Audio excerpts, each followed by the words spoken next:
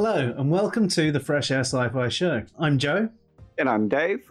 And it feels like it's been forever since we last streamed. It was only last Thursday, though. We need to have more of these conversations, Dave. I wish we had the time. Hi, it's been a very long weekend, though.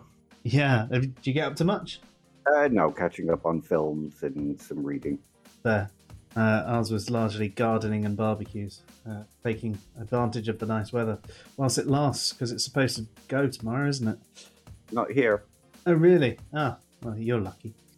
Although saying that, it's supposed to be raining right now, and it's still really sunny, so who knows? Yeah, as you can see, it's still really sunny here, coming in through the window. Yeah, you probably sit through that as well. I mean, it's Wales. It's supposed to be the other way around. You're supposed to be sunny, and we're supposed to be rainy. Oh, I just thought it was England, and it's just supposed to be rainy and overcast everywhere. Yeah, true. Great Britain, UK, all of it. All of these islands. But usually it's the other way around. If it's sunny in England, it's rainy in Wales. And it just shows how topsy-turvy the world has become. Yeah, definitely. There are no more objective facts, ever. So, you trying to say all facts are subjective now, Dave? I mean, where does that put us? Well, all facts come through our mind, so therefore all facts are subjective. Yeah, that is one of the weaker arguments for subjectivity, isn't it? People often say that, you know, if something is processed by a mind or comes from a mind, then it's subjective. But I mean, pretty much everything we've ever learned has been processed by a mind. So that means absolutely everything is subjective. And I agree with that. Yeah. Well, OP's in the chat. So hello, OP. And hello, Leon. And it's OP's discussion that made me think of that one. Oh, really? Oh, fair. Well, hello, OP, Leon, and everyone else who's out there. I can see there's a few of you watching. Do you know what I've noticed, though? The viewers on the stream, it shows like the Twitch and the YouTube, but it doesn't show everyone on YouTube who's watching. It doesn't show any of the people who are on Facebook, and it started not bringing the messages in from Facebook either. And it doesn't show any of the Twitter ones, although I have a different thing that shows me who's watching on Twitter. So hello, anyone watching on Twitter as well. But yeah, so it's what sort of brings us on to tonight's conversation, really, doesn't it, Dave? Sort of. So tonight's conversation is about moral realism. But what is that? Okay. Well, it's a popular discussion in the atheist community to argue that morality isn't objective, and all things are subjective. All morality is subjective, etc., etc. But a lot of the arguments for subjectivity aren't particularly strong for most people, and most people misunderstand what it means for objectivity in kind of morality. So what we're going to be discussing today is moral realism, which is how it's discussed within philosophy itself. It's not called objective morality as such. It's called moral realism. In other words, our moral claims pick out moral truths in the universe. Right. So should we just go with a basic definition of subjective and objective to start us off? So when we use these terms, maybe even throw in relative as well, because I'm sure it will come up. So if you could just take those away for us, Dave. Okay. When discussing moral realism, what it means is that the truth aptness to a moral claim or a moral statement is attitude independent. In other words, it doesn't depend on the actual belief or feeling or attitude of the person making the claim. Whether they feel that stealing is okay, it would be irrelevant to whether stealing is okay if moral realism is the case. With moral subjectivity, it's a little more complicated in that you could be arguing that moral claims aren't truth apt, so they're just expressions of emotions or something like that.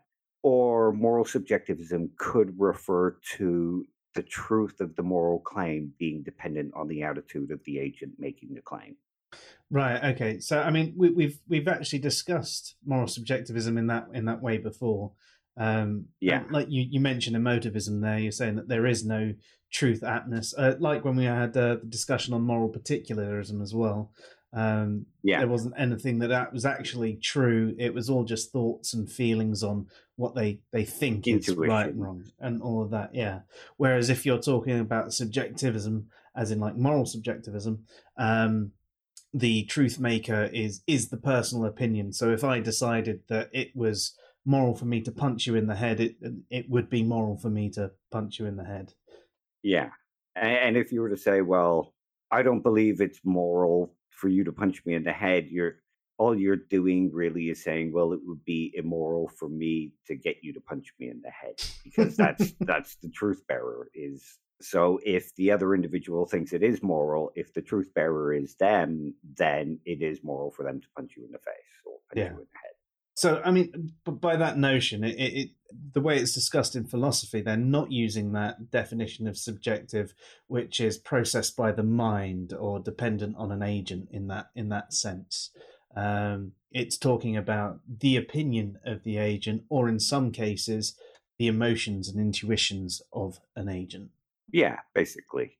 And of course, there is another type of moral subjectivism, which is that there is no truth atmos, or there are no truths when it comes to moral statements. They're just expressions of opinion or feeling, or, we're making an error when we say that a statement like stealing is immoral.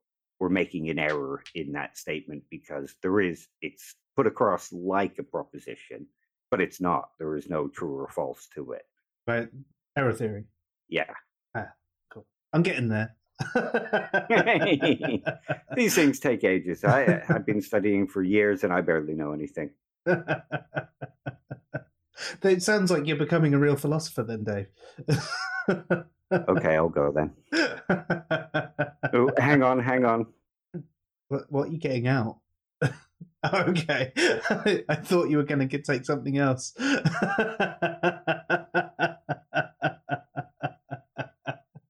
forgot I had that on. Yeah. Awesome.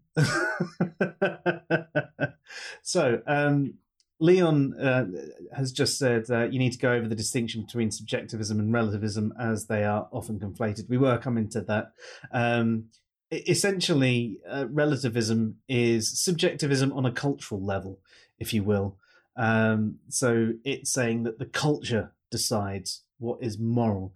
So if there is something, say, in America that is largely considered moral, then even if, say, in France it's considered immoral, that doesn't matter. The culture decides what is moral for that culture. But that does mean that if there is a culture that thinks it is moral to kill atheists and homosexuals, that means it is moral for them to do so. So if morality is relative, then yeah. Yeah. I mean, you could argue that moral subjective. Oh, stackers. We needed a technical fault. I don't know if we'd fully call that a technical fault, but it's it's a physical fault. It was going so well. Physical error, hardware error. Yeah, you could argue that moral subjectivism, in that the truth bearer is the individual, is a kind of relativity, because the moral truth is relative to the thing. But generally, when somebody says moral relativism, they're speaking of a cultural relativism. Yeah, I think even if you look it up on SEP, and if you're trying to find moral subjectivism, it takes you straight to moral relativism. And it talks about both, the personal subjectivism and the cultural. So, yeah. That could be why they are often conflated, though, because, as Dave says, it is a kind of relativism. It's just individual rather than cultural. Yeah. And I mean, you could also argue, the cultural relativism includes time and not just place, but time and place. So if cultural relativism is the case, then it was moral to own slaves in America in the 1700s or 1800s, but it's not moral now. But of course, if you go that route, you can't make a statement like it was never okay to own slaves because, well, there was a time when it was okay to own slaves. So in that regard, if you're looking back at history and you actually judge things, I mean, think about the Second World War, or any war, and things like that, where the culture thought that they were doing the right thing. Yeah. If And I relativism mean, is true, yeah. And I mean, if you think about it, it was immoral to fight. It would have been immoral to fight against slavery because the common moral was that slavery was moral. So you arguing that they were immoral, well, it's you being immoral because you're arguing against the morals of the society, so to speak. and I think It's all a big mess. realistically, well, it does become a mess if you think it is relative, because people do then contradict themselves and go, well, no, that was wrong. And so, well, it sounds like you're saying that there is, a truth maker above that culture and time. One that's not attitude dependent. Yeah, it's not dependent on the personal opinion or what have you. Like a mistake you hear a lot of atheists say is like it's immoral to kill atheists in Saudi Arabia. And they'll also argue that all morals are based on personal opinion. Okay, if that is the case, when you say it is immoral to kill atheists in Saudi Arabia, all you're really saying is, I would prefer that you didn't do this thing because I find this thing to be boo. In sort of Ayer's subjectivist approach, that kind of thing would be, I think it's called a and boo, or yay and boo theory, where when you make a moral expression, all you're really doing is saying yay or boo to some kind of particular action. Yeah, essentially speaking of a preference in a way towards it, like Yeah. You like a music track, or you dislike a music track, or same sort of thing. Yeah. So if you're saying that it is wrong, yeah, like Opie says, it's Ayers is an emotivist response approach. If you're saying that it is subjective and you're saying that it's always wrong in Saudi Arabia, then you have a conflict of the actual kind of thing that you're trying to put across. Because if it was always wrong, no matter who did it, then there must be some kind of truth maker that is attitude independent. I suppose this also comes down into the split that I know we've talked about before, but is probably worth addressing again, is the difference between discussing morality in a descriptive way and a normative way. Yeah. I mean, there is this idea that when we discuss moral facts, or we are either describing some kind of fact about the world. So they are descriptivist approaches. But you can also argue that there is a normative realm to morality. So we're not just describing something as bad, we're saying that you ought not to do this thing. So an emotivist response would be purely descriptive. And even a utilitarian could be considered sort of descriptive, because all you're doing is saying it's bad because it didn't bring the thing. But there is also the normative element to utilitarianism or virtue ethics, or deontological approaches, where they say that ethics should shape how you behave. It's not just a judgment, it's a way of describing how you ought to behave. And of course, you could bring in Hume's is-ought distinction here and say there's no way to get an ought.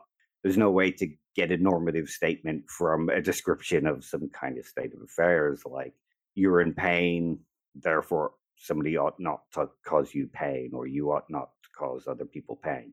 There's like a breakdown in reason between the two statements. Yeah.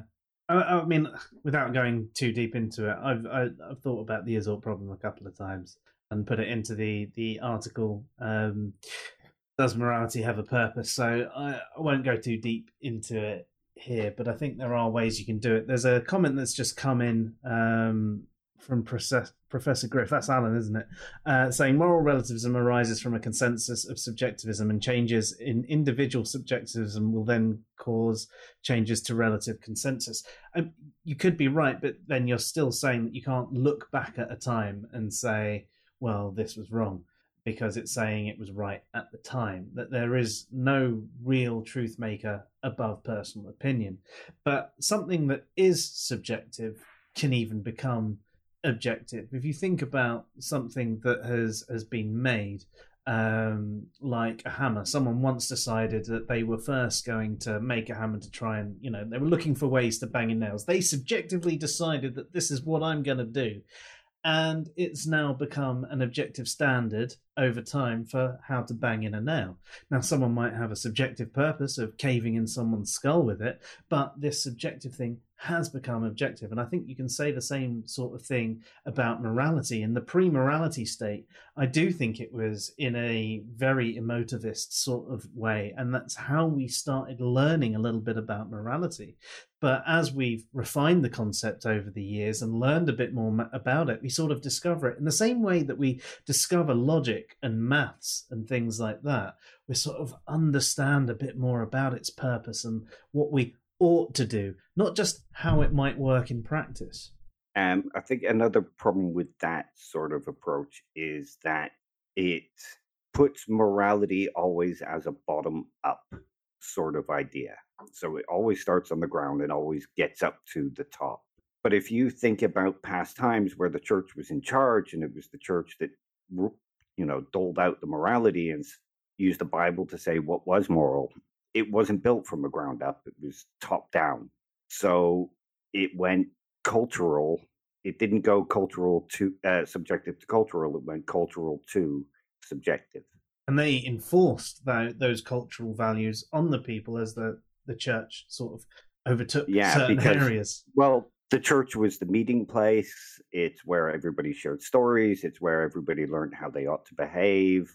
And those religious moralities were enforced within the communities by other believers and that kind of thing. So it would be a mistake to think that morality always went bottom up, because it can be argued that it also goes top down. Yeah. And as you said, I mean, if it is purely subjective, and if it is, or even from a relativistic point of view, there's still no way you can judge another culture or anything like that, because, again, you're saying you're almost giving an emotivist response to another culture rather than actually saying it is wrong. You're just saying, well, they like it. I don't like it, yeah. And essentially, you'd have to concede that if there was a grotesque act that a culture did, then it's moral for them to do it, even if it is the worst act that you can ever think of. Raping and torturing babies or something like that. If you think morality is subjective or relative, then if there is a culture or a person that thinks that this is moral, I don't know how they would, but if they did, right, if they did, then you would have to concede that it's moral for them to do. And I don't think anyone do that. Yeah. Okay, so we should probably get on to the actual ideas of moral realism as well, because as we've seen, that there are these different approaches, and subjective and culturally relative can cause problems when it comes to arguments about who is right and who is wrong, whose behavior is right, whose behavior is wrong.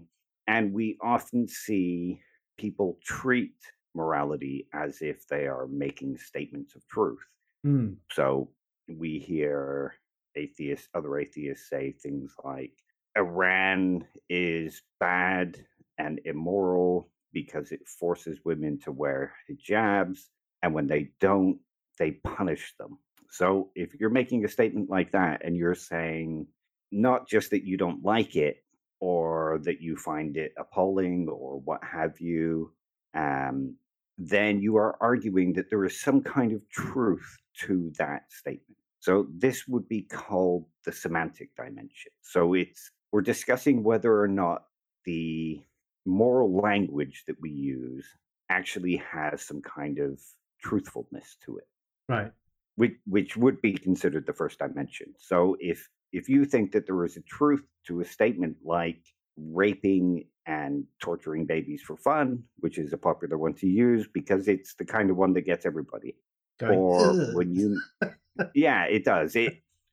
But that one will get like an emotivist or, an error theorist. They might say, well, it's not true that it's bad, but in the whole nature of things, this is something we shouldn't be doing. Most people can agree on that. Um, so if you think that moral statements, moral claims have a truthfulness to them, then you're not arguing for the kind of subjective approach that many atheists seem to be arguing for, that, it's all just personal opinion. Mm. Yeah, I'm with you. Yeah, like like I say, that would be the semantic dimension. So there's a couple of approaches here. I mean, you could say that you're describing. Hang on a second. Yeah, you're either describing something that is an actual fact, or you're describing something normative within it. So what then becomes the truth bearer are these things outside of the attitude of the person that making them. So where the question then becomes, where can we find these truth bearers or truth makers? Yeah, where? Don't ask me. No. Well, that's the big question, isn't it? Where do they come from? I mean, most atheists will argue that killing an atheist in Saudi Arabia simply for leaving Islam or being an atheist is wrong. So when they make a statement like that, many of them they're not just expressing an opinion, they're stating it as though it is a fact. So the question then would become, what makes that a fact? Yeah, I tend to think personally that if we with things like logic and maths, they're things that we have discovered, but it doesn't mean that they weren't true. Like, you think about a equals a, just as an example, or in base 10 math, 1 + 1 is 2, regardless of what language or number you put on it. These things are true regardless of whether we agree with them or not. Now, I think about morality in the same way. I just don't think that we have enough knowledge necessarily to always have that right answer and know that this is a fact in the same way that we can, because maths and logic are easier than morality is. Yeah. And I mean, somebody like an expressivist or a motivist here could take the non cognitive approach. In other words, these things aren't things that we think about as facts. There is no epistemic kind of relation between our thoughts and the world outside of us. But the cognitivist could argue that yes, that there is some relation. So these relations can come about because of certain ontological facts about the world. So I know one of your favorites is human flourishing. Mm-hmm. So they would say that it is just a part of the moral ontology of the universe that human flourishing is good.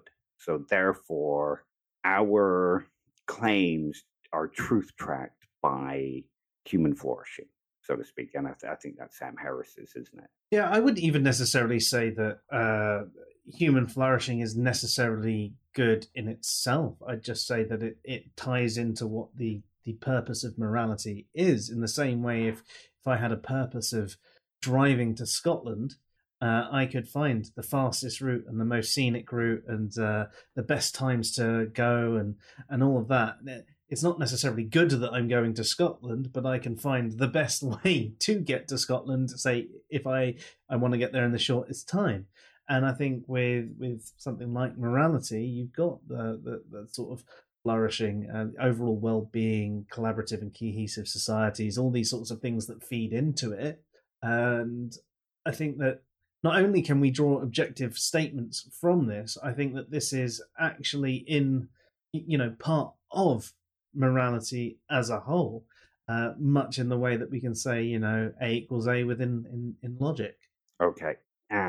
So yeah, that those would be sort of ontological elements of morality in that case. So when you make a statement like it is good to do X, that means that you're basically saying that X belongs to the things that are included in the set of what makes humans flourish, and collapses into a sort of natural ethic. So a sort of natural virtue ethics, you'd say. Yeah. I think, like with the example of the hammer that I gave before, even if it was just originally this thing that someone thought of once, I think we realise that this thing is there. Um, but I do think it's a bit different with something like morality, like you described. Um, Actually, Gary Edwards is one to check out on naturalized virtue ethics. He's got a good playlist. It's a 7-part mini series of 5-minute videos. It's definitely worth checking out. Definitely spoke to me.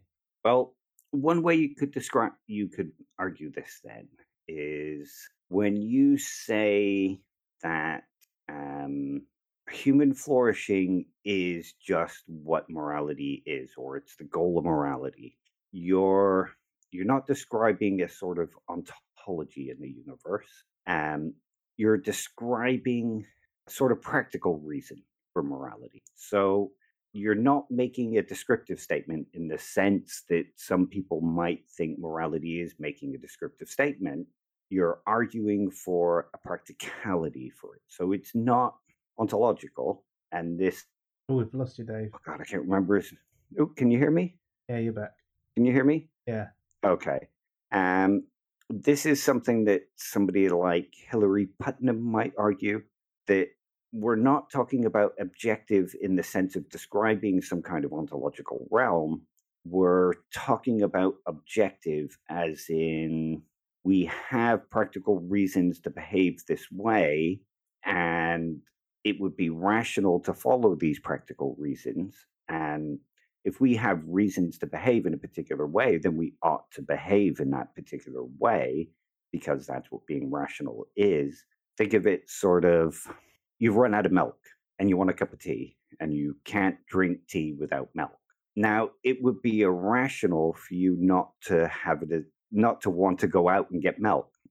If you were saying, I need milk, and you decided, well, the best way to get milk is to sit on the floor and do nothing and hope that somebody brings me a milk, we would argue that you're not being particularly rational here. You're not using reason to get to your goal. So this is kind of an analogy for what somebody like Putnam might argue, that if we have morality and the goal of morality is human flourishing, human well-being, then we can use practical reason to get to those things, and we can work out objectively the best ways to get to those things. Yeah. I suppose then I really need to think of, is the flourishing, well-being, collaborative and cohesive societies actually just part of the fabric of the universe that brings morality forward, or is it more like the hammer that has the practical use?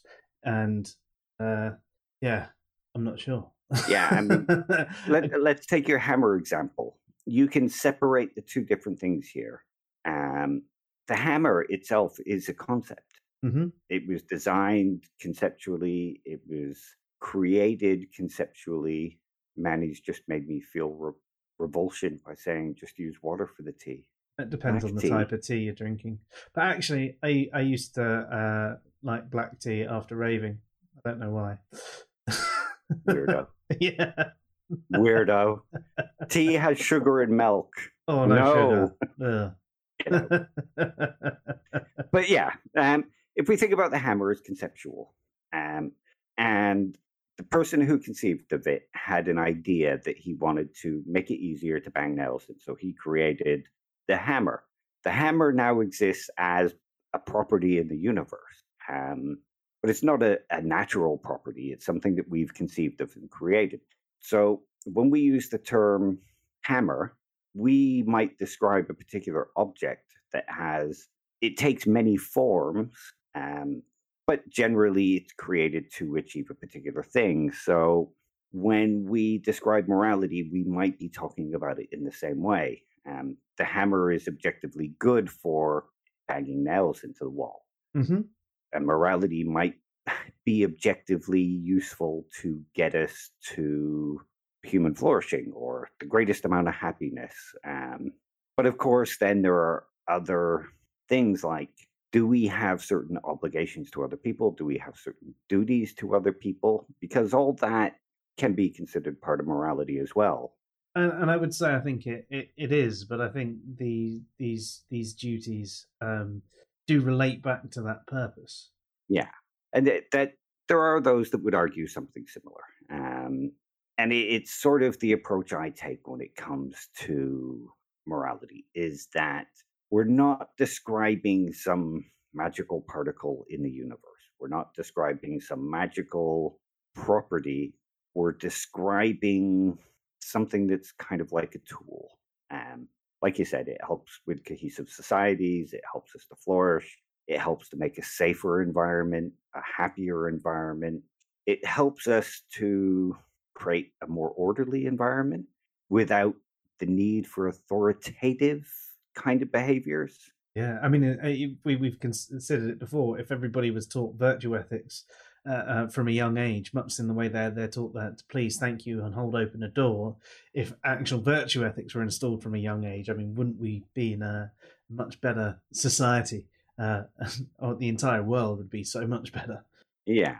Um, so much in the same way that we can talk about a hammer objectively, we can talk about morality objectively in that kind of way without the need for ontology. But then we're brought back to this problem. Well, the purpose of morality in Saudi Arabia is to follow Allah. It's to follow the Quran. It's to do what the Quran tells us to do. So And the same does with then Christian defining, morality as well. You know, it's to follow yeah, the Bible and so on and so forth. Yeah, is there a purpose that is a purpose above the other purposes? So is there, I guess, a normative it, purpose rather than a descriptive purpose?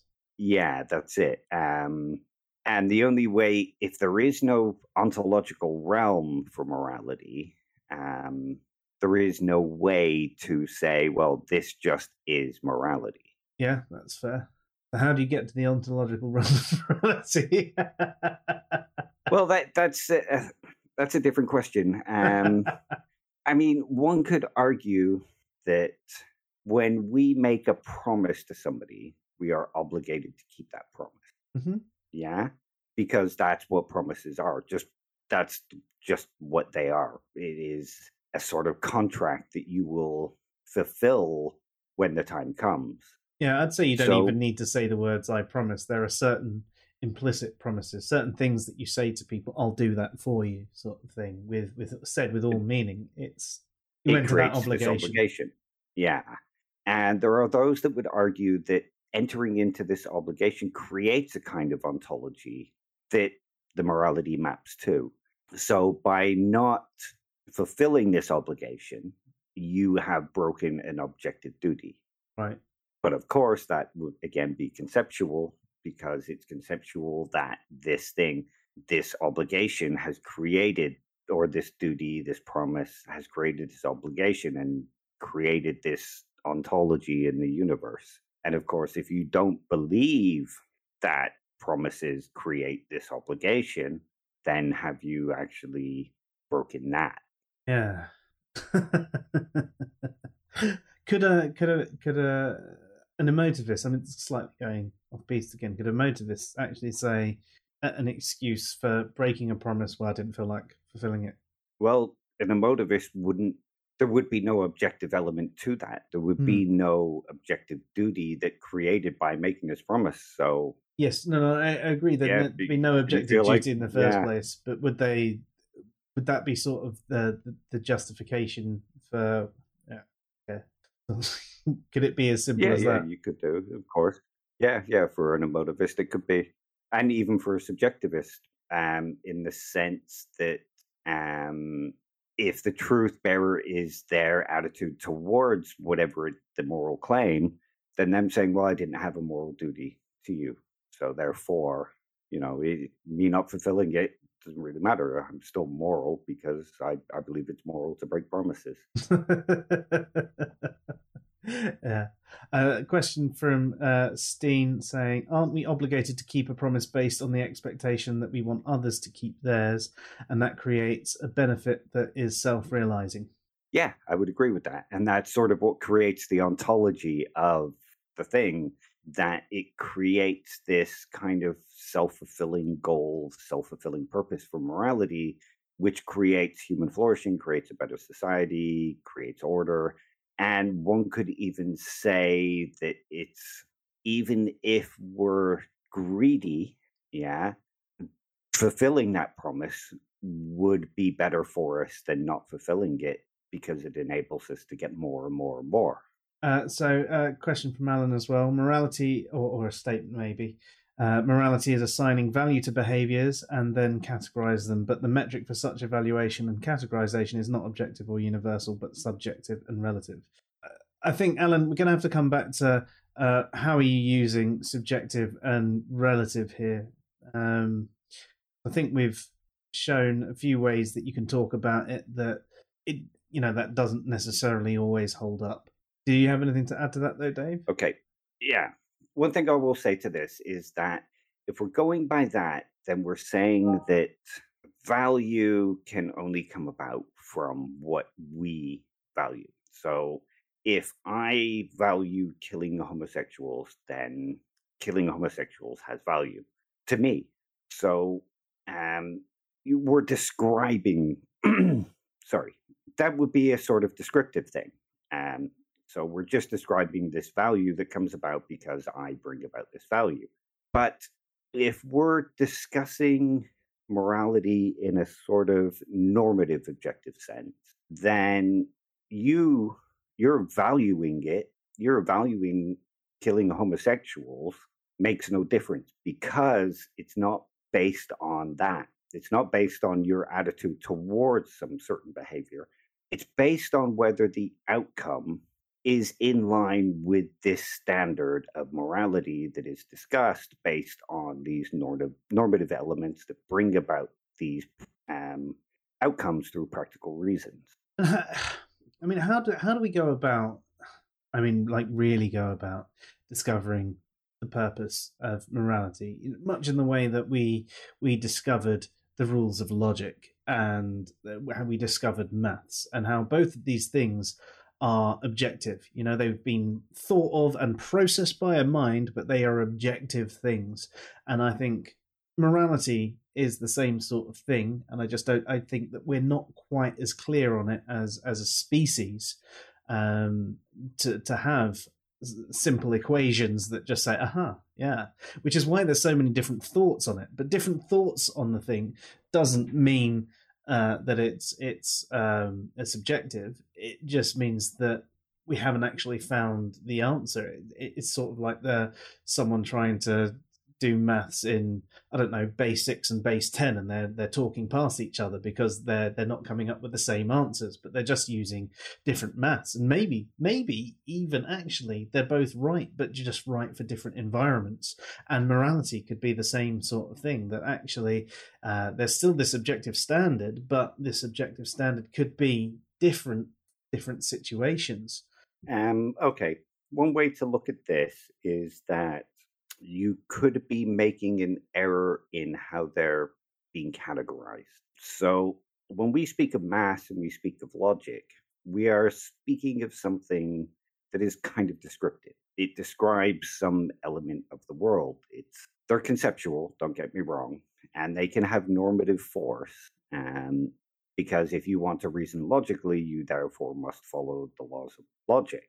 But morality might not be the same as that. We might not be describing, when we say it's wrong to kill homosexuals, we might not be describing the world, a fact of the world. Because as many atheists like to argue, the universe doesn't really give a damn one way or the other. And I would agree. Yeah. If God didn't create the universe and the universe arose naturally, it seems unlikely that physical matter would bring about properties like goodness. What brings about properties like goodness are minds and how we think about things and concepts. So when we say something is bad, we are saying, according to this conceptual structure that I reason by, this is bad. So let me think of an analogy. Okay, imagine when you're playing a game, and sorry, yeah. So when somebody wins a game, we are saying that they played according to these rules. And according to these rules, they are the winner. Mm-hmm. So we're not describing some fact of the universe, we're describing some fact of a conceptual structure.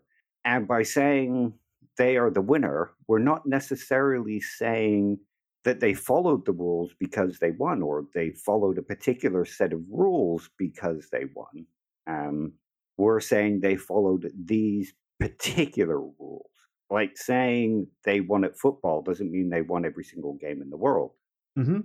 They're not the champions of everybody. They're just the winner of the particular game which followed a particular set of rules.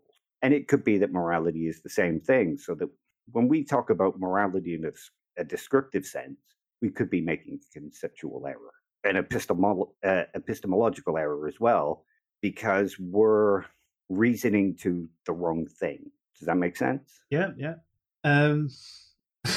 So Alan's come back. You're saying the definition of subjective, we've already said, doesn't work for when discussing morality, existing in the mind, belonging to a thinking subject. I mean, these are not definitions that you use when discussing morality. It makes no sense. Pretty much everything we've ever learned has been processed by a mind. All of our knowledge, by that account, is subjective. What you're talking about when you're talking about morality in the objective and subjective sense, objective, you're talking about, above personal opinion, or based on facts. So it means that my personal opinion on something wouldn't change it being wrong, right? So if I was to say, well, I don't think rape's that bad, that wouldn't change how absolutely awful rape is, right?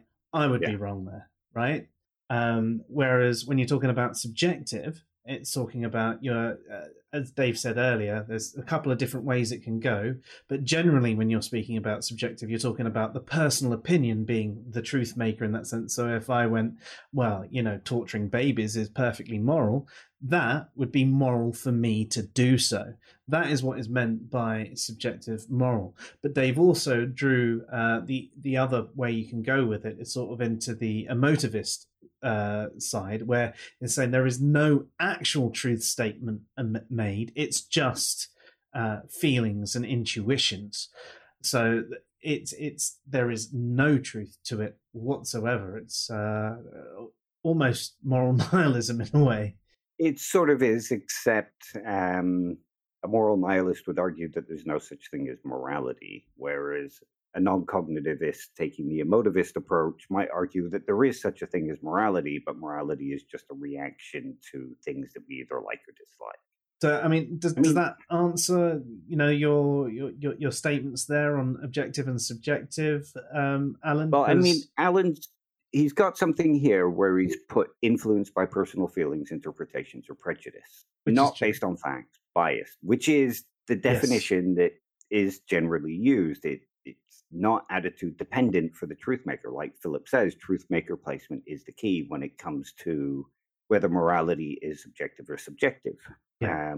So if we go back to the game example I just gave, you could say that the winner of Monopoly isn't based on some actual fact of the universe. It's based on a conceptual fact. The ontology of the winner is brought about based on the conceptual framework of the game of Monopoly. Mm-hmm. So you could say, yes, it's not a fact in the same way that gravity is a fact. Yeah. It's a fact based on the framework that was used to get to that outcome. Mm-hmm. Now, you saying, well, I don't think you actually won because I don't like you. That would, and if that was true, if we were to say the winner is subjective, then that's what would make the winner. Well, I don't think you're the winner, so therefore you're not the winner. But in the game of Monopoly, you have this framework that determines the winner. So your opinion of who is the winner makes absolutely no difference. And that's basically what we're talking about when we're talking about moral realism and moral anti-realism. Yeah. Is there a framework where there is this actual truth maker, or is there no truth maker? Yeah. And one of the problems here, of course, for the realist is what makes that particular framework the framework. Mm-hmm. So you could still argue that you have been moral according to this objective framework. Sorry, I shouldn't have eaten just before coming online.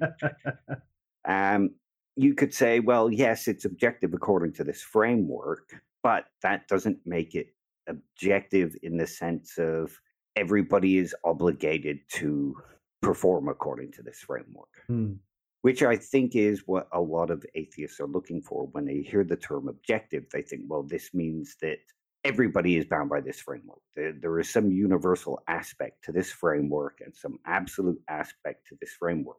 Yeah. But that might not necessarily be what we're talking about when we're talking about moral realism or objective monopoly. Sorry, Tyler just made me laugh. Morality. Yeah, Tyler just made me laugh. Sorry, Clearly distract you. Joe's sitting there like, oh crap, that's why I always lose at Monopoly.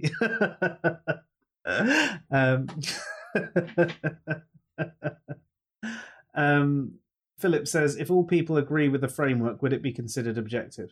Yes, because if you entered into that framework saying this is the framework that I agree to operate by, then you suddenly saying, well, I know I operated by this framework, but I don't believe I'm guilty, or I don't believe I behaved immoral. Well, it doesn't really matter, because according to that framework that you've agreed is universal and objective, you are behaving immorally or morally. So would the framework be objective? Or his next question, would the judgments according to that framework be considered objective?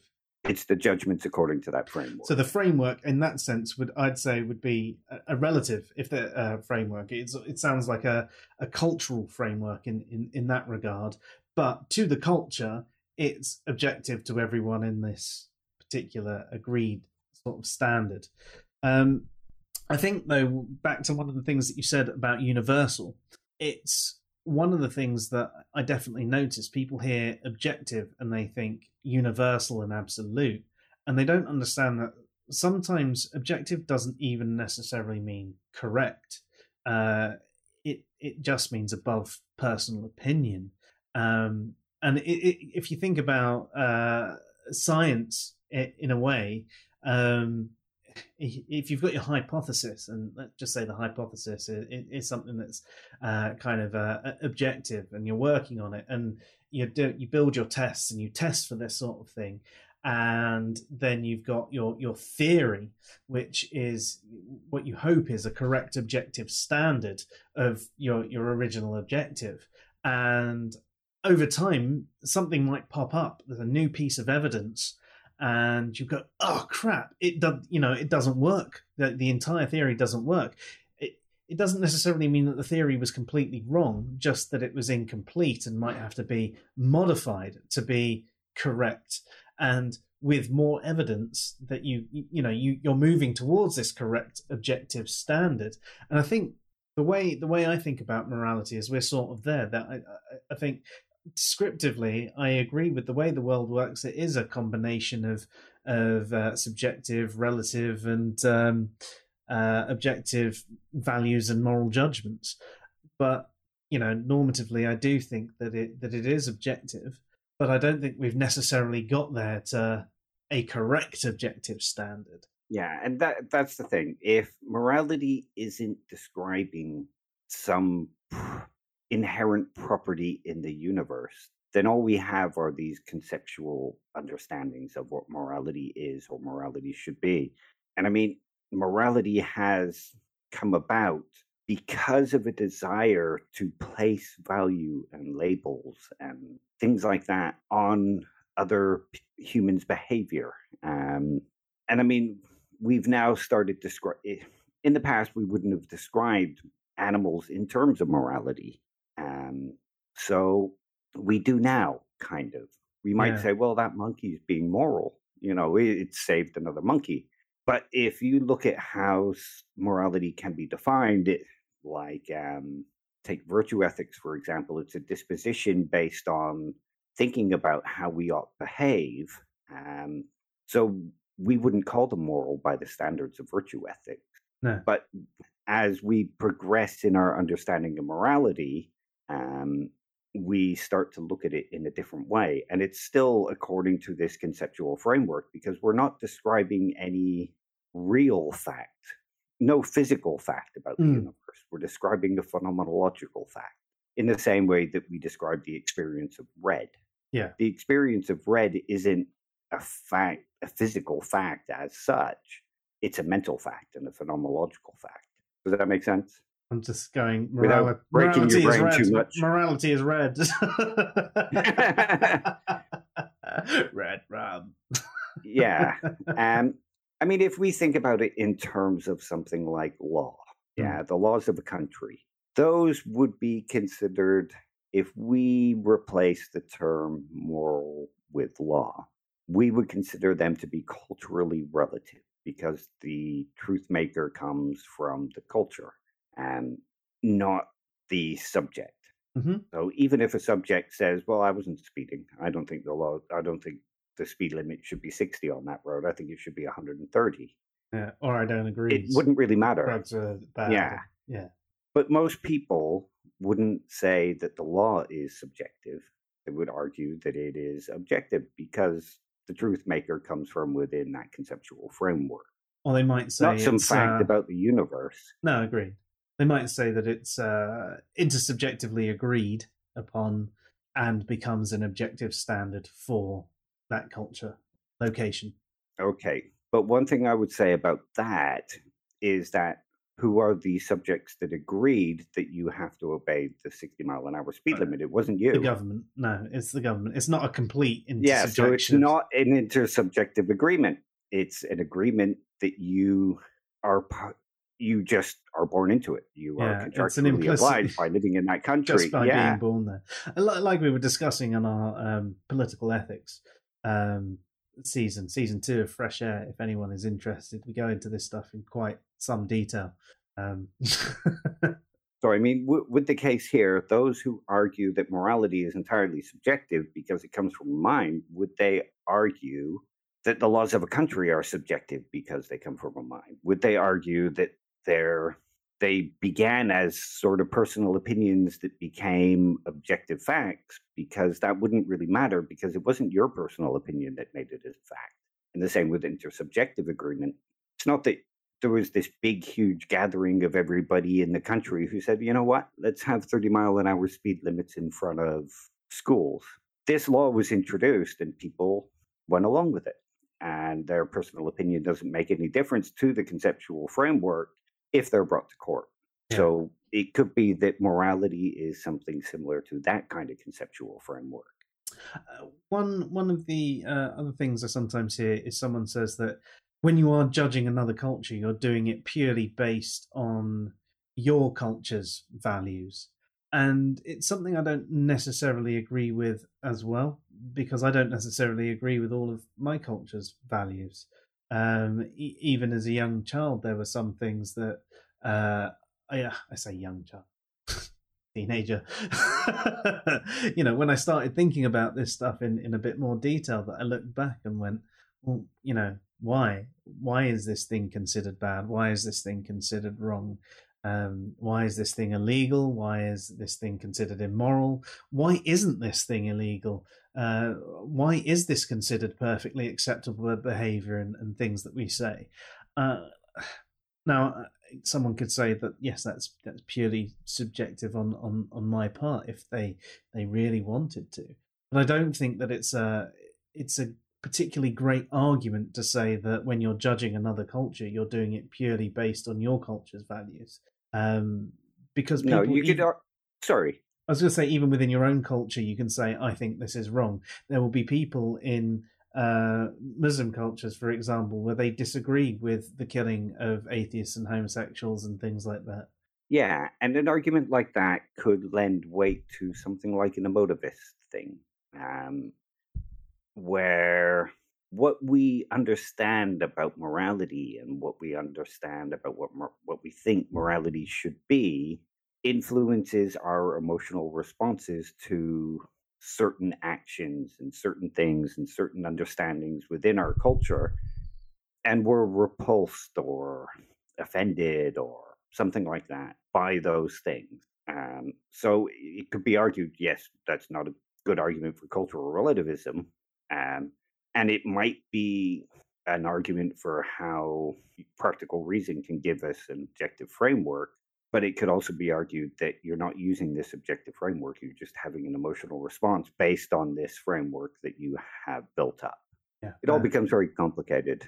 Morality is delightfully complicated. It's one of the reasons I like having the discussions on it and thinking about it and reading stuff on it and going away and, filtering it all into my thoughts. I also like the fact that it's something that I've never fully decided on as well. I don't think that I've got it yet. I definitely haven't. I mean, I lean a certain way, but I could be introduced to a whole new element tomorrow that could make me rethink everything. Another thing for moral realism, or an argument in favor of moral realism, and the fact that we are making truthful statements, is moral progress. Okay? So if we say that our morals have progressed since the 1700s when we thought slavery was okay, if our morals have progressed in England from the 80s when we punished homosexuals, they weren't allowed to teach, that kind of thing. If we have made progress, then there must be some realist element to morality, because otherwise we wouldn't say we've progressed, because there is no progression to be had. There is just a different view. Yeah, definitely. And I think actually there's in certain respects, there is a bit of a symbiotic relationship with science and morality in this regard, because especially psychology, because as we learn more about the way someone's brain works, their emotions and things like that, there are facts about, say, the effects of abuse, both short-term and long-term, on the individual and everybody that loves them as well, their family, their community, and everything like that. So I think that we can say that there's actual facts that feed back into morality and can influence how we've done it. And as you say, it's progress.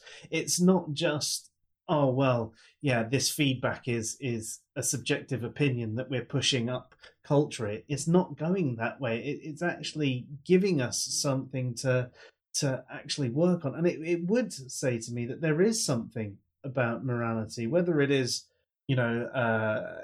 part of its ontology, or if it is a practical element that is the one. Like if we were to just lean on the hammer again, the practical element of the hammer, the way that it ought to be used is banging in nails. But someone can take that hammer and cave someone's head in, or they could use it to smash open a window. And there's different uses for the hammer, and people might have different ideas about the hammer, but there is one way that we ought to be using the hammer. And I think maybe that we could say the same about morality, is the fact that, there's different ways that people use morality, but is there a way that we ought to be using morality? And as you say, as we're making progress and things are improving, and we do look back and say, well, no, that was wrong. We don't say, oh, it was right at the time. I mean, some people do, but in general, we don't say, oh yeah, slavery was perfectly fine at the time, do we? No, we look back and say it was absolutely awful. At least most people do. I mean, like you say, most people do. There are people that would argue, well, yes, it was moral back then. It was just accepted. And those people are being true to their moral relativity. Yeah. And I've got respect for those kind of people. At least there's consistency. Yeah, exactly. They understand the framework they're working by, and they apply that framework to their outlook. Now, let's bring up something probably kind of relevant at the moment. If we think about Muhammad and Aisha, okay? Now, many atheists today will argue that that was wrong, okay? And some Muslims, some theists, might defend it by saying, well, it was acceptable at the time. Or that it was sanctioned by God. Perfectly normal. Yeah, but if we just go by the cultural element, because you had Henry VIII with young wives, most kings of France had young wives. So it was culturally acceptable. And those same atheists who argue that morality is subjective, morality is relative, will argue that it was never okay for Muhammad to think. And they'll say, well, Islam has an objective framework, so therefore it should always have been bad for. Well, there is nothing within the Islamic framework that states that this was wrong. So by what framework are they arguing that it's wrong? And that it was always wrong. They must be arguing from their own personal framework. But if they're arguing from a kind of cultural relativity and subjectivism, then what is their argument? Yes. They must be arguing from a kind of moral realism that there are truth statements to be made when saying that something is immoral, regardless of culture, that's attitude independent. Now, on moral realism, are there ever any things that, does it allow for certain moral propositions to actually not be moral propositions, but there are some? Could it say that there are some moral facts and some just emotivist ones? Yeah. Moral realism isn't arguing that all moral statements and all moral claims are objective and attitude independent, or preference independent, or belief independent. It just argues that there are some moral facts that are independent of attitude, belief, value. They just are. So if you make a statement like, it is always wrong to torture and rape a baby for fun and leave it dumped at the side of the road, that might be a true statement regardless of time, culture. But saying it's okay to slap your child might be time, place dependent, value dependent.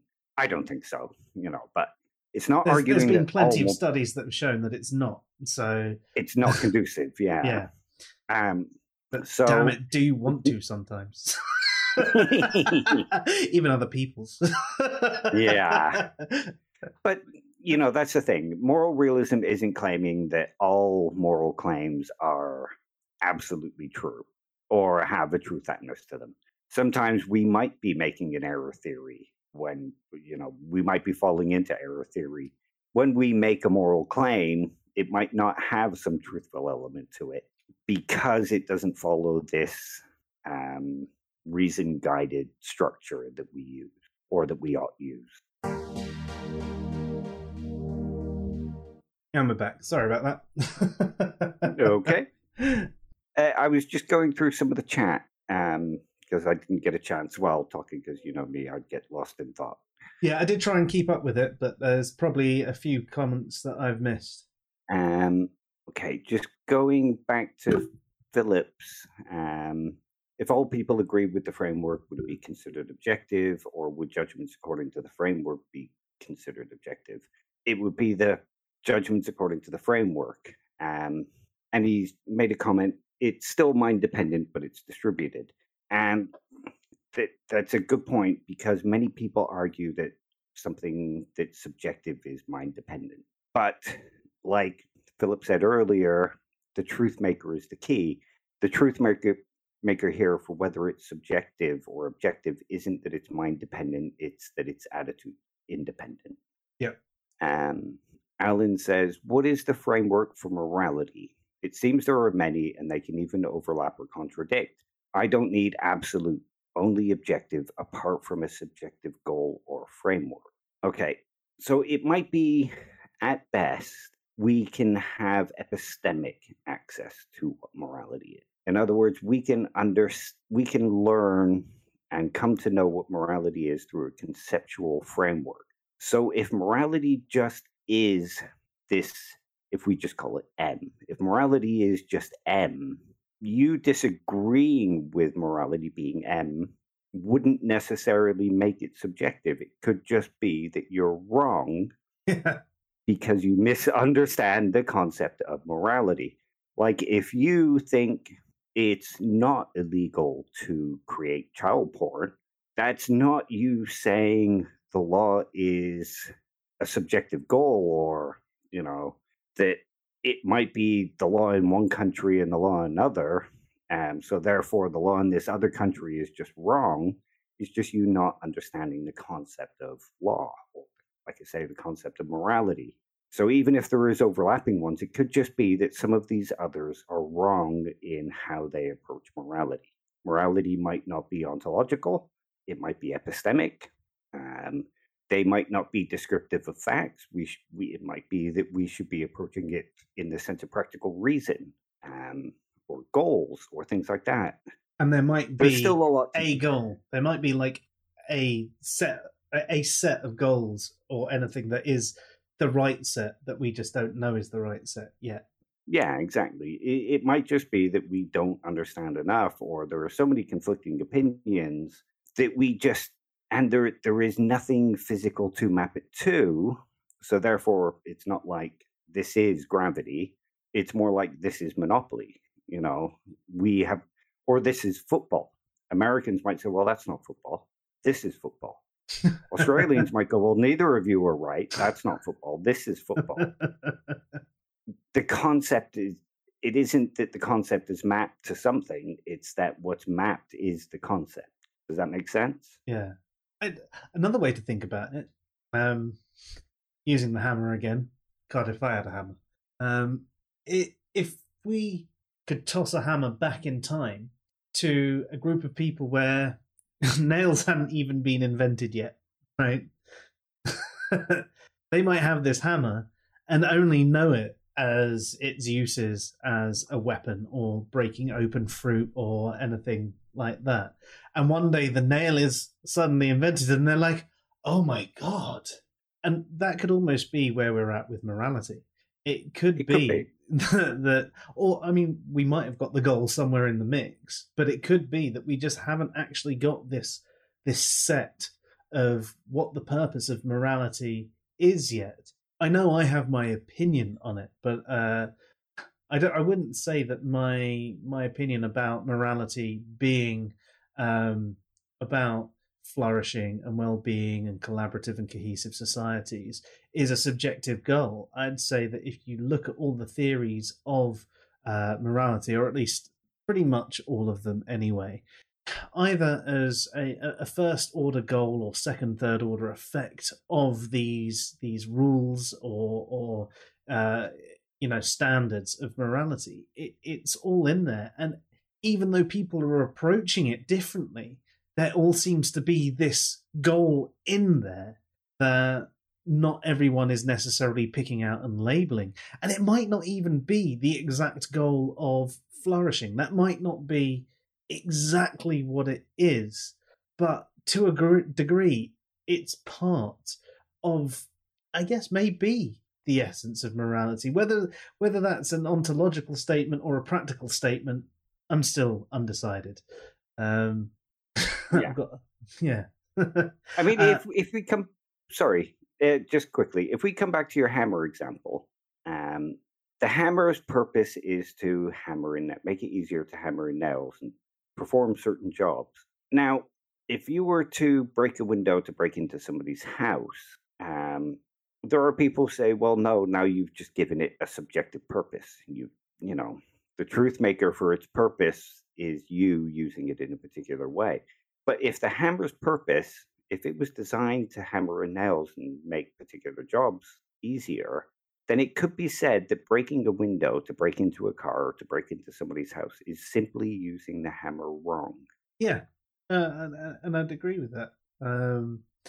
I would almost describe it, though, as you said, as you're giving it a subjective purpose. But giving something a subjective purpose doesn't necessarily mean that you're not using it wrong. Yeah, no. I was just going to say, but actually, the way you're phrasing it there does seem better. Yes, you can use a hammer to do those things, but that is the wrong way to use a hammer. So you've given it a subjective purpose, but actually, that's an error. Yeah, you could look at it that way. And you could, I guess you could look at morality in the same way. It all depends on what morality actually is. And of course, that's where the disagreement is. And I think that disagreement will be around for a very long time. Yeah, I think we need a hell of a lot more knowledge to probably more than we'll gain in our lifetimes to have someone actually discover enough about morality uh, and the world to actually say, aha, no, it's definitely this because da da da da da. I feel quite Yeah. justified in my belief that morality is about flourishing and so on. Is But that belief true? yeah, exactly. Is it? I don't know. Yeah. Yeah, I haven't heard many arguments that I've found convincing enough to tear me away from that. I've heard some interesting ones that have piqued my interest, and I've thought about it, and I've wrestled with for a little while, but I've always come back to this sort of line of thinking. And I'm not saying that the fact that I've come back to this line of thinking is me saying I'm definitely right. It's just saying that I'm at the moment. This is what I'm Certain convinced arguments by. are more compelling. Exactly. Yeah. Certain In the arguments same are more way, compelling. why we're atheists. We're more convinced by atheist arguments than we are by theistic arguments. Yeah.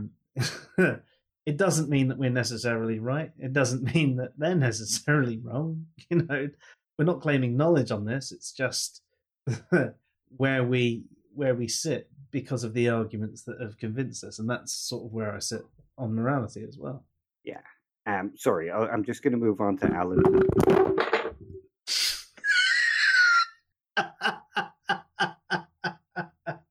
Whilst you're doing that, I'll just say hey to Chris and Cafe who've entered the chat. And Manny, great to have you here. I hope you can check out the full stream next time as well to see if there's anything else. Thank you as always for showing up, though. Okay. Twice in one Let's try stream, Dave. This pushing back against your cultural norms and morals is how your subjective morals are different than the relative morals of your culture, and how new consensus and morals adapt and change. Okay, the way he's using the words here, I feel like there is this necessary goal to include the idea that morality is subjective in such a way. The conclusion has already been reached. So I feel Alan is trying to push these words in there wherever he can to prove his conclusion. But as we stated earlier, if morals are culturally relative, then your subjective morals are just wrong. If morals are subjective, then the cultural morals are just wrong, because the truth maker either comes from the culture or it comes from the person's opinions. So you saying it can't be both? Yeah, because to argue that morals are culturally relative is to argue that the truth maker comes from the culture. So your opinion doesn't matter. If you argue that morals are subjective, then the truth maker is the individual's opinion. So therefore, they're independent things. And how new consensus morals adapt and change? Well, no, because your opinion might mean bugger all to somebody in Glasgow. Yeah. So your opinion won't make any difference to that. It won't make any difference to the culture. It might make a difference to your best friends or your family, and it might influence them, but it's not going to change the culture. And if morals are culturally relative, then you're all just wrong. Yeah. So I feel like there is a particular conclusion here that Alan must reach, or he has, that he thinks must be right and must be the case, and is making these contradictory arguments in order to hold on to this line of reasoning that he has, regardless of whether the terms being used actually support the line of reasoning. It's almost Does that make sense? Yeah, no, it does. I mean, if you're arguing that morality is both subjective and relative, as you mentioned, there's a contradiction there because you've got two different truth makers, and the two different truth makers could be in conflict, and then which is true, and which is true. It's almost like saying, well, actually, it's neither. It's just it's almost like an emotivist take on subjective and relative morality. That there isn't actually a truth maker whatsoever. There is just what culture feel is right and what people feel is right. Yeah, it breaks it down into sort of a non-cognitive approach where it just is this emotional response, or we're using the terms incorrectly by saying that there is some kind of truth, that we're making an error in the way that we're making these statements. So it can't be both, but it can be neither. Yeah, yeah. But And the next one is, if morals are principles of proper behavior, and if by the principles of the time or culture it was considered proper, then it is moral. The behavior comes. Hang on. There's a blue arrow there. coheres. The behavior coheres to the set of principles. Which, I mean, if Okay. you are a relativist and you say that, then you are saying, that is at least being consistent with what a moral relativist would say, because Yeah. if it was considered moral at the time, and as we mentioned earlier, if moral relativism is true, then what was moral at the time is actually moral at the time, even if it's not anymore. So that's at least consistent with moral relativism. Yeah. But it could be the case that, like I was saying earlier, there could be normative force and normative epistemology to the morality. So when we speak of proper behavior, we're not speaking descriptively, we're speaking reasonably. What the ideal rational person might use practical reason to come to the conclusion is proper behavior. So it might be that the proper behavior being described here might not be the proper behavior that we mean when we speak of morality. Does that make sense? Yeah, he's actually put another comment in as well. I know there's some in between comments that we need to get to, and we will get to them. But Chris says the collective opinion shapes the cultural morality, and Alan says I am saying that cultural relativism is the result of consensus in the individual subjective principles of proper. Where else does the cultural ethics spring up but by a consensus of subjective conclusions? And but what you're saying there is you're actually just saying it's relative. You're not saying it's subjective and relative. You're saying it's relative, which is influenced by the culture. So perhaps in your line of thinking there, you're a moral relativist. That's just the position that you take. It's not actually that you're a subjectivist and a relativist at the same time. You're a relativist and you realize that there is a subjective consensus perhaps that influences the culture, which is why things change over time. And I mean, that's fine. That's sort of how relativism would work in my understanding. I get that. But I think the error is your statement of saying it's both subjective and relative. Yeah. And again, I'll go back to the idea that morality isn't necessarily built from the bottom up. Sometimes it's built from the top down. Yep. When you're born into a particular culture, you learn the morals of that culture. Yep. You might rebel against them at some point. And a small group like the Quakers and people like that changed the way people looked at slavery. But generally, morality comes from the top down. It's something we learn. So if morals are culturally relative, it's just something we pick up from our culture, and we learn what is right and wrong from our culture. Our opinions generally don't matter.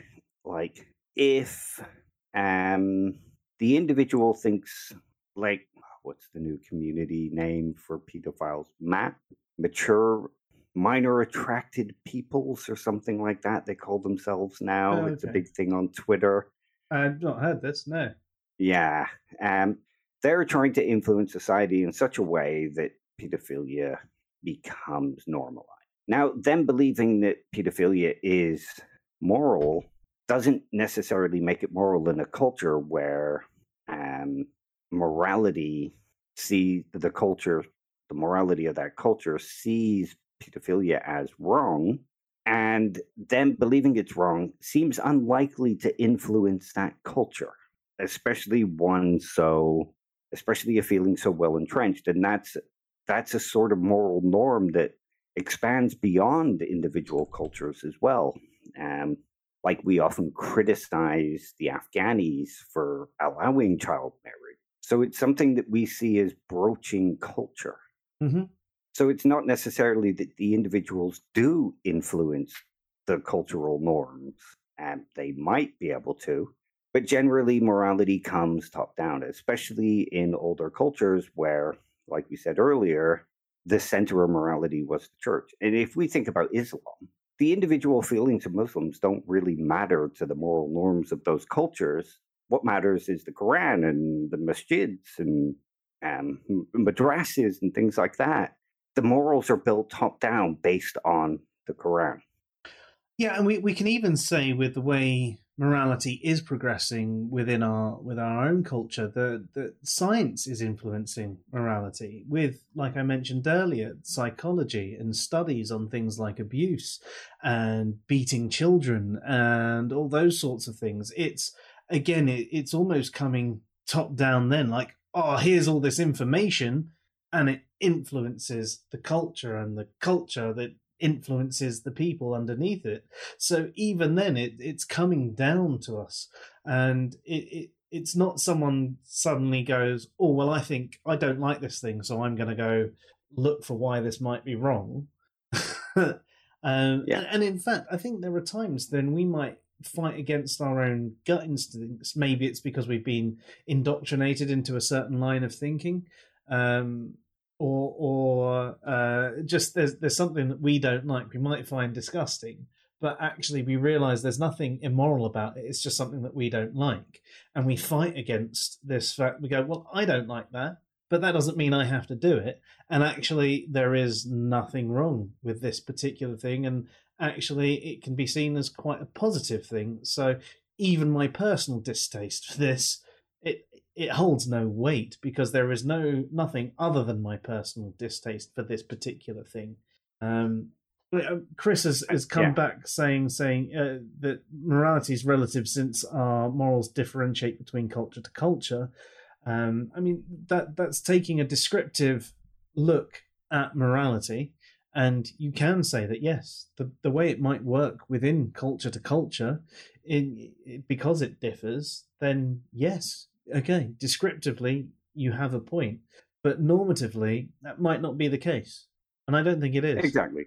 And I mean, it could be the case that normatively cultures define what the truth maker. It could be the case.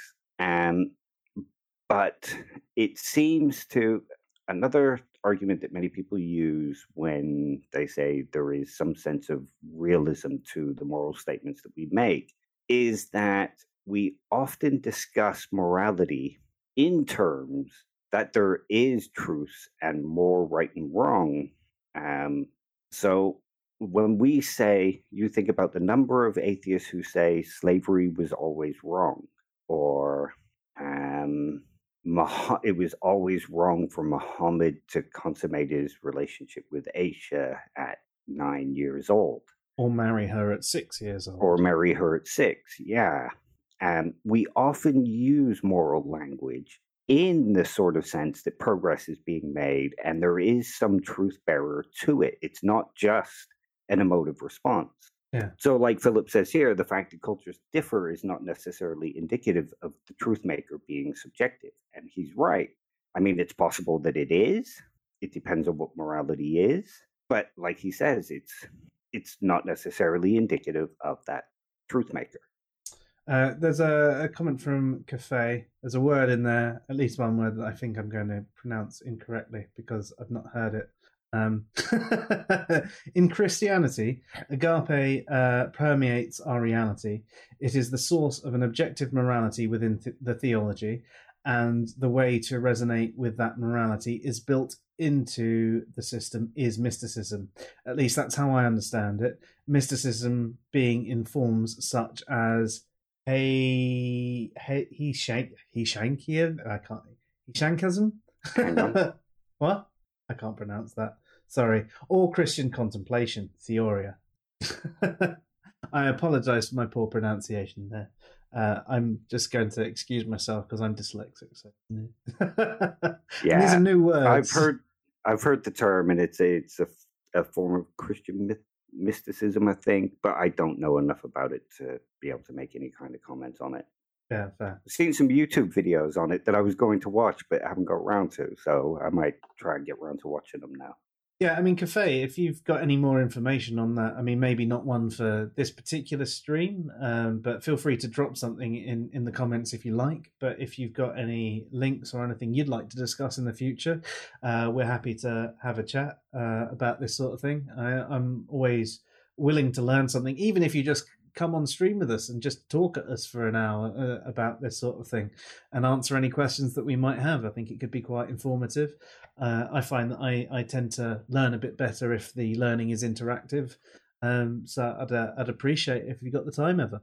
Yeah, and I apologize for not knowing enough to be able to answer the question.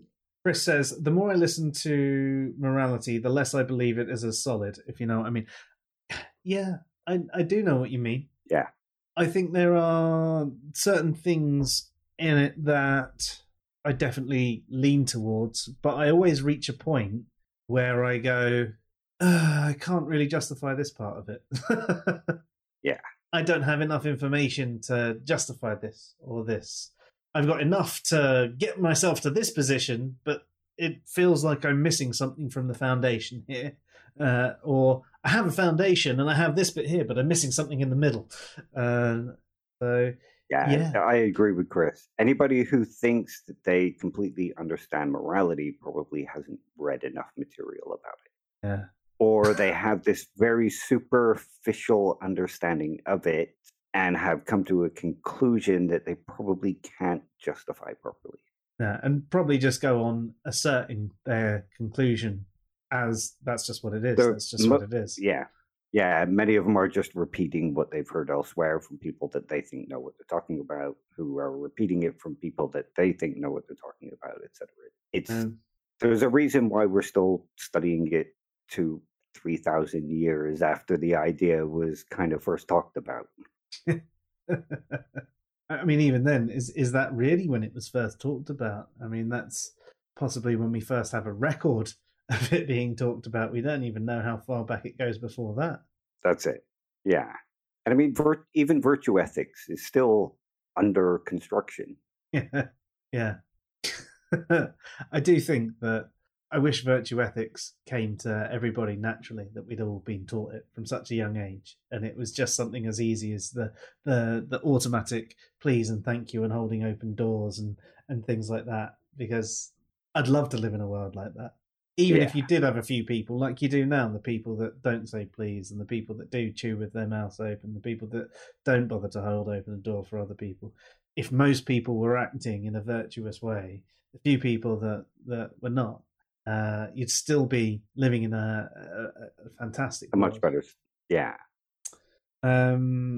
So Alan says, morals do not always move towards what would be progress in terms of human flourishing. The Dark Ages were called the Dark Ages for a reason, or maybe that was because it led to the Enlightenment. But again, you're making a descriptive statement, and you're not thinking about the net positive there. Just because bad stuff happened, just because people got things wrong, doesn't mean that there isn't a right way to do it. Yeah, not just that. The Dark Ages were called the Dark Ages because we don't have a lot of information about them, not because they were any particular way other than that. It's a misunderstanding of what the Dark Ages is describing. Chris says, today our moral progress towards fossil fuels are changing, and about, let's say, talking about how we use vehicles in the 20th to 21st century is like our views on slavery. Nowadays, I mean, yeah, you could be right. Another one that I think Stephen Law talks about is, in the future, I think there'll be people that look back and go, can you believe they ever killed and ate animals? You know, doesn't matter whatever take you want to take on it.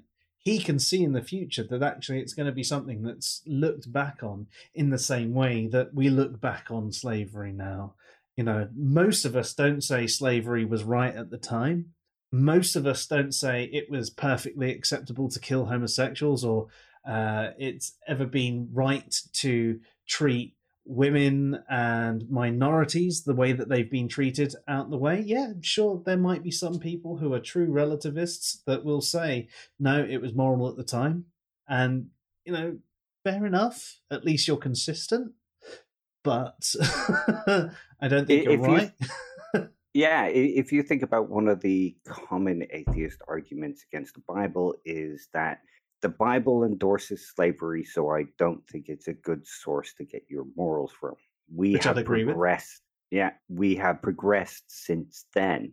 If moral norms and things like that and the culture is the truth maker for the morality, or if morality is subjective, then anything that the culture or the individual thinks is a good source of morality is a good source of morality. And there is no moral progress, there is just moral change. So, one from Alan: civil resistance, protest, debate, discussion are all attempts to coalesce individual subjective moral ideologies over and against the current culturally relative ideologies of morality.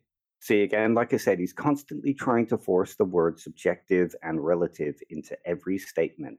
And again, okay, so if the culturally relative ideologies of morality, if they're culturally relative, it means that the truth maker is the cultural ideologies. So there can be no truth to the subjective moral ideology. And they can force the morality of the culture to change, and it then becomes the truth maker, but they're not subjective moralities at the time. They don't become more culturally relative until it's changed. The truth maker doesn't become the culture until the culture is changed. It's not that they're trying to coalesce individual subjective moral ideologies, just subjective ideologies. They're trying to make them moral. And if you were to argue that, say, it's like trying to change a law. Yeah. It's, your idea that speed limits outside schools should be 30 miles an hour, and you go about and you make that law change. The truth maker is still the law, not your individual ideology. Exactly. It's not illegal until it's in the law. So it's not a subjective moral ideology in that sense. It's a subjective ideology, like you said, but it's not immoral until the culture accepts it as immoral. So either there's an error in the phrasing that Alan is using, or he is actually speaking about it in an emotivist way. Yeah, it sounds kind of like a mix of a whole bunch of different ideas to me. But it sounds like there's a need to force the term subjective in places. And I find a lot of atheists do this. Once you mention that morality might not be subjective, they insert subjective into a statement as many times as possible as some kind of reinforcement that the idea must be right. Repeat a statement often enough and it becomes the truth, sort of thing. But I would say it's a misunderstanding of what these terms mean. You're using them in a different way to what moral theory generally uses, in the way that moral theory generally uses them. Much in the same sort of sense that I got into that conversation with that guy. I think I put a couple of the screenshots in the Pitfalls of New Atheism. Which is an article I wrote about how, being an atheist myself, I realized that there was a very, very different type of atheist out there. And I think we're having a conversation about, or trying to have a conversation about, morality and philosophy and everything. And whatever I said, he just went, it's subjective, it's subjective, it's a spectrum, it's subjective. And that it was just all that he went on. And every answer to every question was like, okay, well, if it's subjective, what is your subjective response on this? Well, it's subjective. Yeah. Like a question I might ask here, is there an ideological reason why you would want to define morality as subjective? Is it going beyond just the need to describe something, or are you arguing this for a specific purpose? That might be something to think about. Yeah. And we could sit here and hypothesize about the different purposes as well. That's it. Quite easily. based on other interactions. And we do know some people do have reasons why they would say that morality is subjective, for example. But don't want to put words into your No, head and exactly. into your mouth. So have a think about that and think about why you want morality to be subjective or relative, or in your case, both at the same time, which we've explained a couple of times, doesn't actually make sense. But Yeah, you're still inclined to use that same language, which is probably habitual more than anything. I get it. I mean, could be. there are certain times when you get in, you're so set on talking about something a certain way that even when you're internally trying to change the way you talk about the certain thing, uh, you will say the other thing anyway. I mean, maybe that's where you're coming from with that. You're still stuck in this particular set of moral language, even though that you've realised that actually it doesn't make sense. I don't know.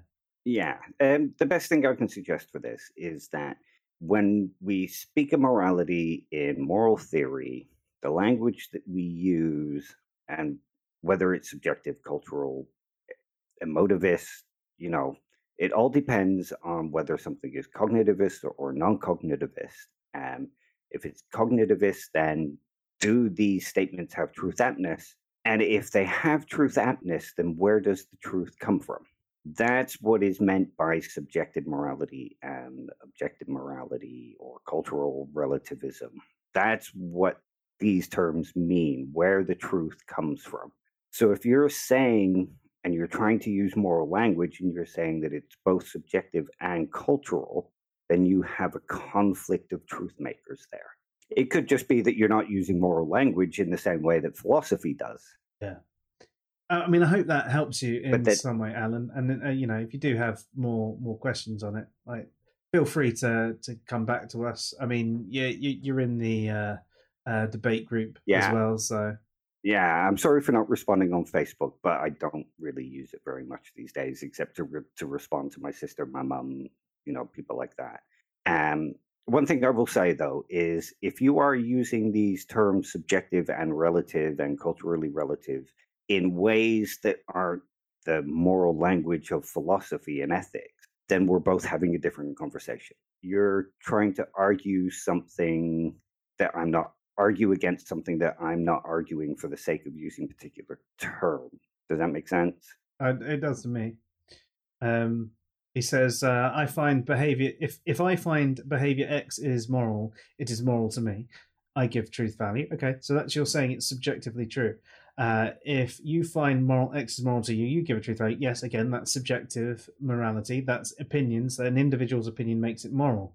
Um, but then you're trying to take that up to a relative scale, and that's not what we're talking about there. The truth They maker is become in one or the other. conflictual. Yeah. Yeah. Yeah, Um, they become in conflict.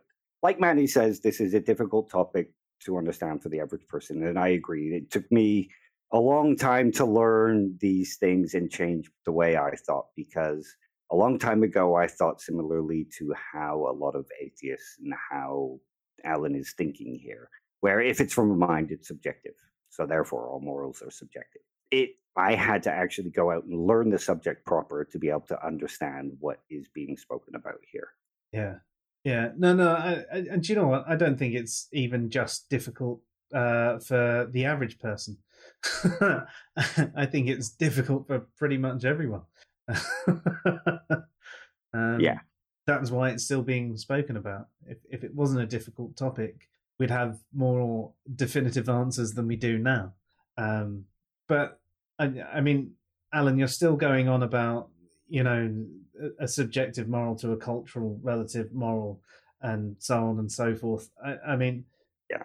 I don't think that we really should carry on with this right now live on the stream. It goes back to the same thing, because if it becomes true for the culture, then it becomes untrue for the individual. So therefore, it's no longer a subjective morality. Yeah, but if And it is your opinion subjective, makes no difference. exactly. So I Yeah. mean, it comes back to the language you're using. you might have a subjective ideology that could influences the culture that then influences the morality of the culture, perhaps, but it doesn't mean that it's true for the person until it's true for the culture. But yeah, I mean, let's move on a little bit from this one, and we can address it another time if you want, Alan. I mean, if you want like a private chat or something, doesn't have to be a live stream. Just like a quick half hour or something to discuss how this is done. Well, now I'm in an office. I can have like private Discord chats if people want them. Oh, private time with Dave. Only Phil fans. As in fans of Philip. Yeah, I'm just going to pimp them out.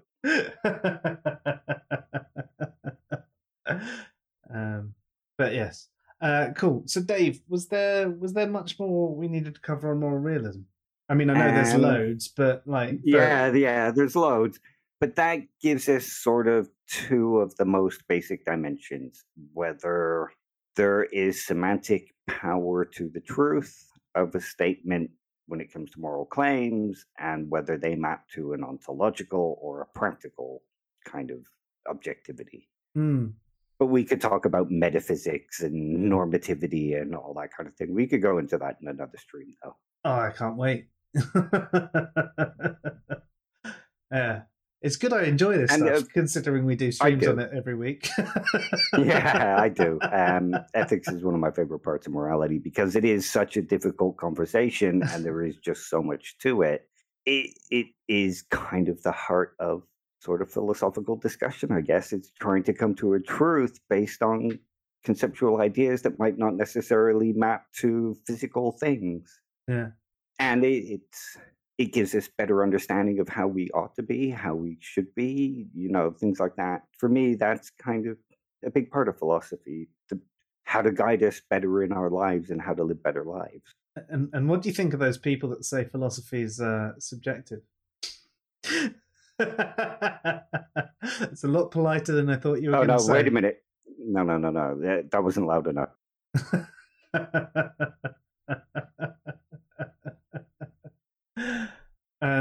Chris says, "Where's the beer? No stream, no beer." No, I am back on my health kick after I put on baby weight when the wife was pregnant with Ivy. But unlike her, when the baby popped out, I didn't lose the weight that quickly. And I didn't actually lose it. And then for the last 5 weeks before sort of moving, I didn't do any exercise at all because there was no room in the house. There were just boxes everywhere. So I've given myself a rule of no beer unless it's someone's birthday. And I know it's always someone's birthday. I could play the rules, right?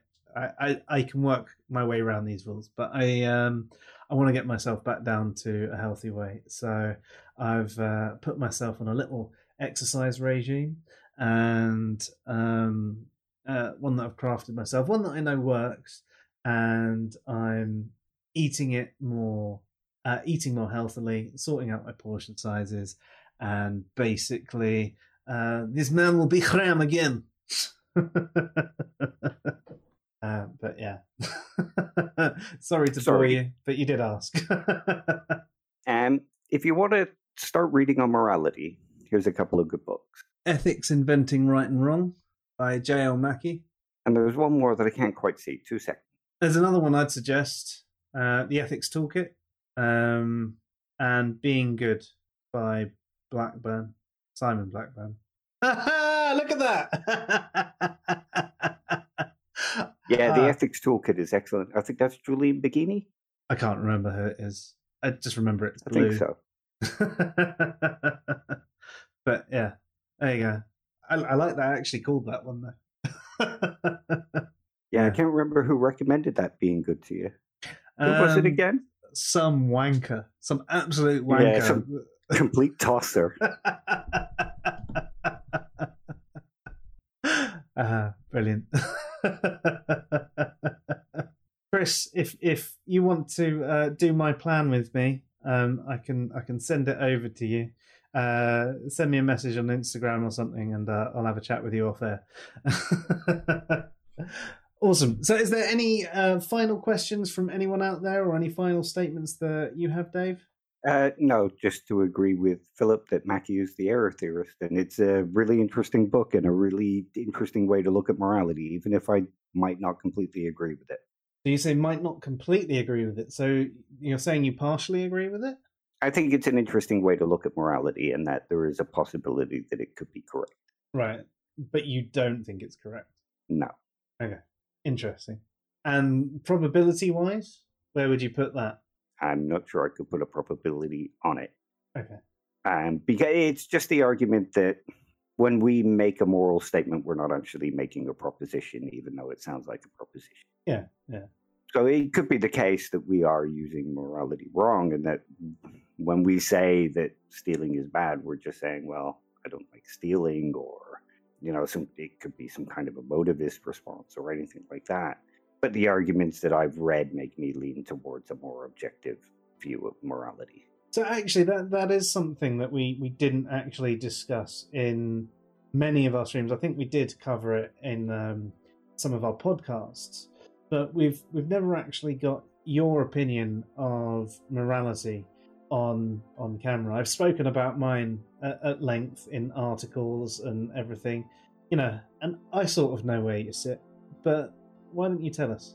I lean towards morality being objective in that it might not map to certain ontological features of the universe, but there are moral properties that are higher that come from reason and being creatures of reason and living in a society and being in close contact with other agents and treating them, and those agents have the ability to feel pain, suffering. And I think we have certain duties and obligations that come about because we are reasonable people and we live in societies and we rely on these other people. But I mostly lean towards something called value pluralism, where, moral statements aren't simple. Stealing is wrong, and there are particulars to that statement as well. So there's a kind of moral particularism in there. I have a very overly bloated and overly complicated idea of morality, but I do think it's objective in that, we have practical reasons for having morality be a certain way, and we can make objective judgments according to those practical reasons. So basically, in your mind, Chidi's book was small. Yeah. Chidi's book was about the right size if you want to try and understand morality.